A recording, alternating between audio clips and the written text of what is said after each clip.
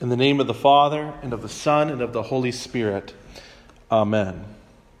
Jesus, in the midst of the Jews, finds himself being called a Samaritan with a demon. These are not play words.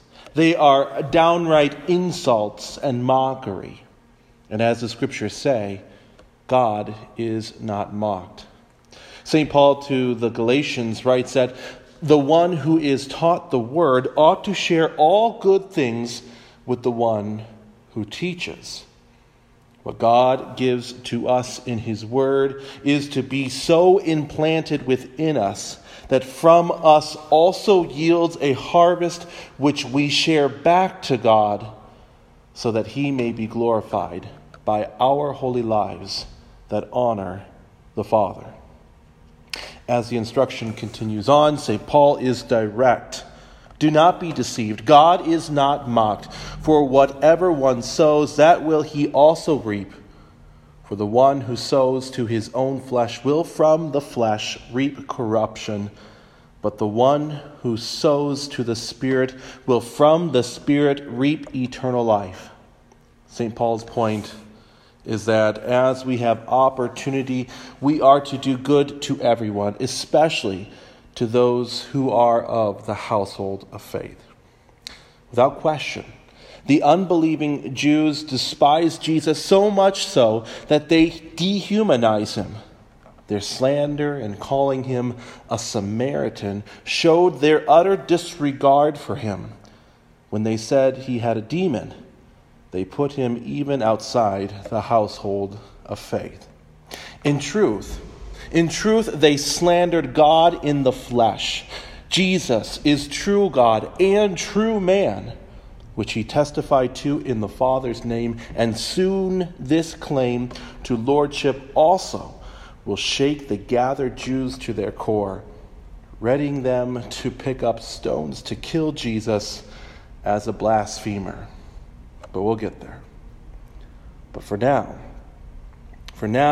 it must be made clear that what they will reap from their hatred of Jesus is their own sinful flesh.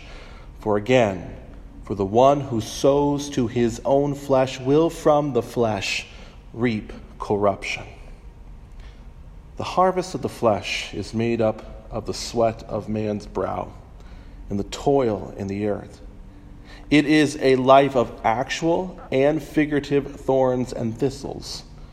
It looks like disdain for the gospel, hating your neighbor and neglecting those of the household of faith. It is having God before you and calling him a Samaritan and demon-possessed man. This hardness of heart is an unbeliever's downfall, a flaw that goes deeper than one's character. It is the soul of a person lost to themselves and whose mind and body is fleshly. How ironic then. How ironic that the Jews who verbally assaulted Jesus said to him, "Who do you make yourself out to be?" Who do you make yourself out to be?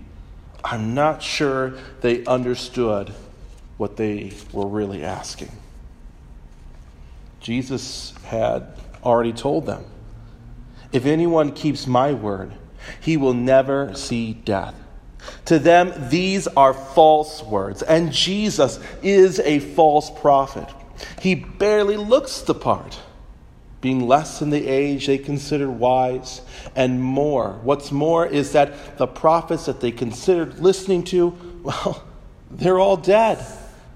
So they rhetorically asked Jesus, "Who do you think you are?" This is how our flesh corrupts us. We do not consider Jesus wise nor worth listening to. This is how we get into trouble.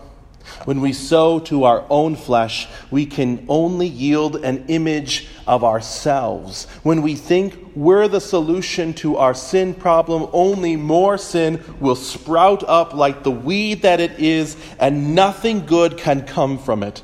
no real love for others, and no real love for those of the household of faith.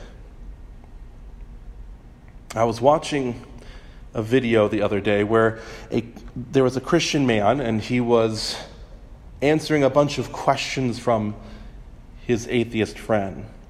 His friend asked him, why, after debating for thousands of years, are we no closer to agreeing which God is real, or if there is any God or gods at all?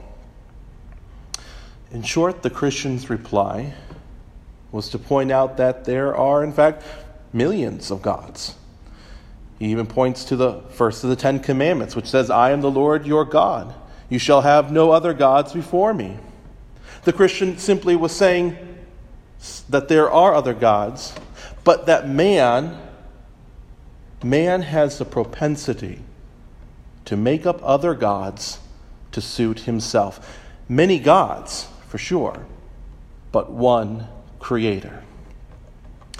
Now, I tell you that story to ask you this. Who do you think you are? Who do you make yourself out to be? Jesus says that in him is a word that if you keep it, you will not see death, but have eternal life. To keep God's word is no small task, and is an impossible one at that. Your keeping of God's word is something then that must come from outside of you, given to you, a gift of grace. How wonderful it is that the Father so loved us that he gave us Jesus, the Word made flesh. And with Jesus is life. The life that Jesus gives in this, his word, is full of the Spirit that reaps a harvest of salvation, something that was addressed last Sunday as we heard about the work of the Holy Spirit. The Holy Spirit brings us what Jesus has accomplished for us on the cross and in his resurrection.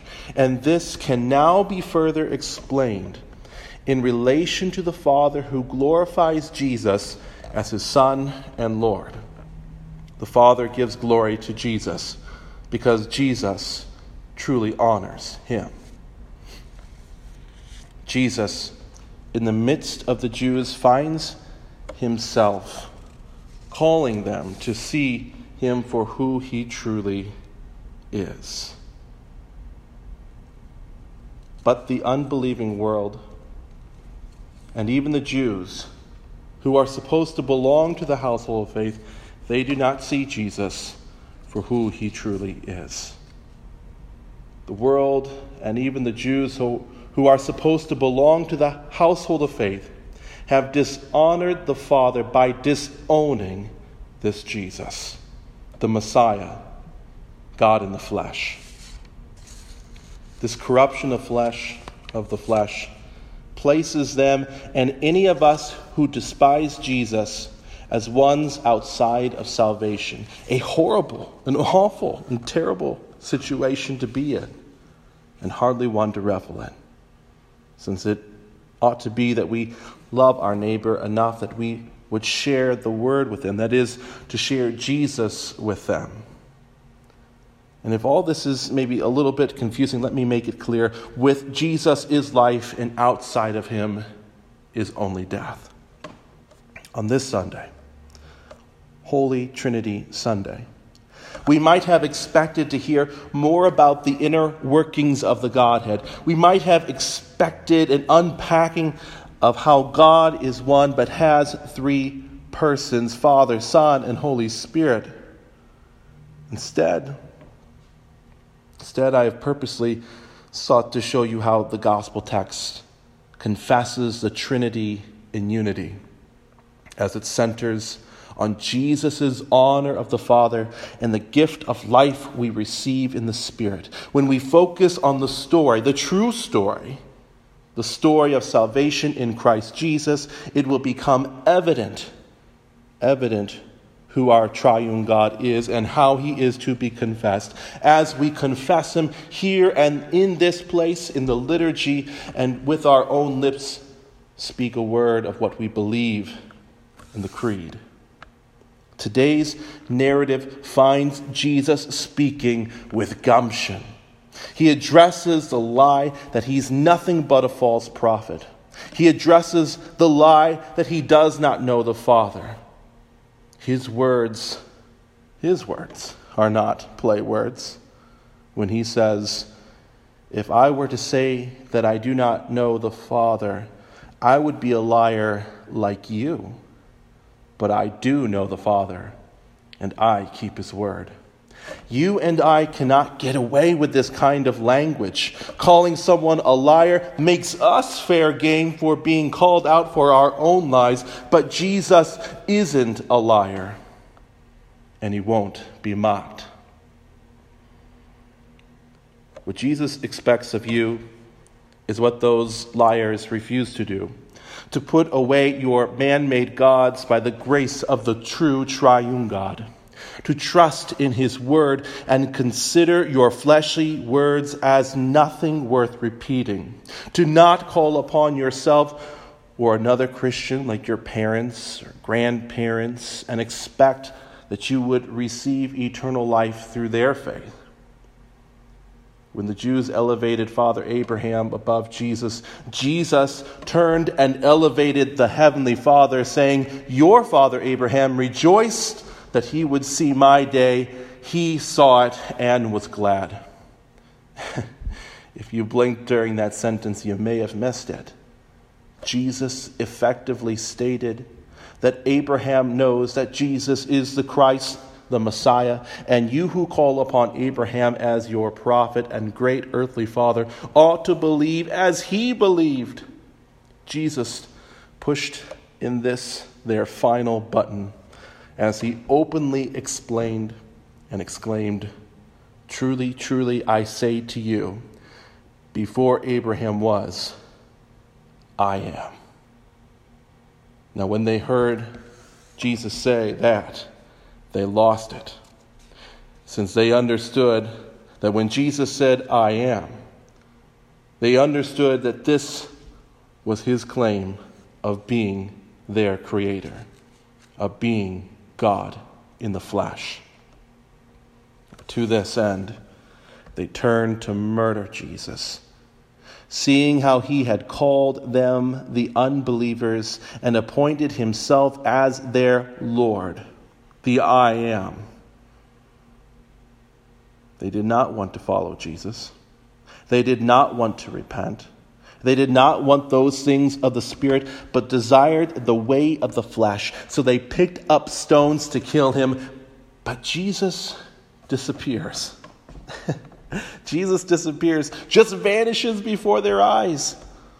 And in a strange way, this very thing underscores his claim for being God. Here's your gospel today. As Jesus comes to you today, you have been graced with keeping his word. This is not a work in yourself that you may boast, but it is in Jesus' work within you that you may boast. Who do you make yourself out to be? Nothing. That's not a good question, really, in the first place. We may instead ask, who does your triune God make you out to be? Who does he call you? Well, everything worth boasting about.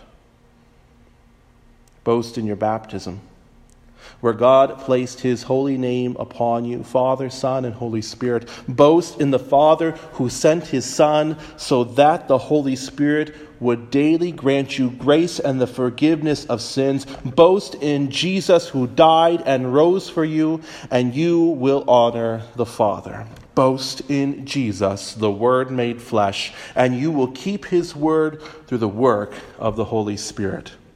Really, when it comes down to it, the greatest gospel today is that the mystery of the Holy Trinity is attainable, but not through analogies, but rather from a confession of the Holy Word Jesus tells us to keep. When the Holy Spirit called you by the gospel out from the comfort of St. Mattress, he gave you a liturgy here and a creed here to speak, filled within it a great and rich confession of his triune self. And indeed, you are blessed to be here. We are blessed to be here, for God dwells here, gives his gifts to you here, and in his word reveals himself to you here. Jesus said, "If anyone keeps my word, he will never see death." Here you will never see death win, and always find the triune one keeping his holy word, that you may walk in it. Amen.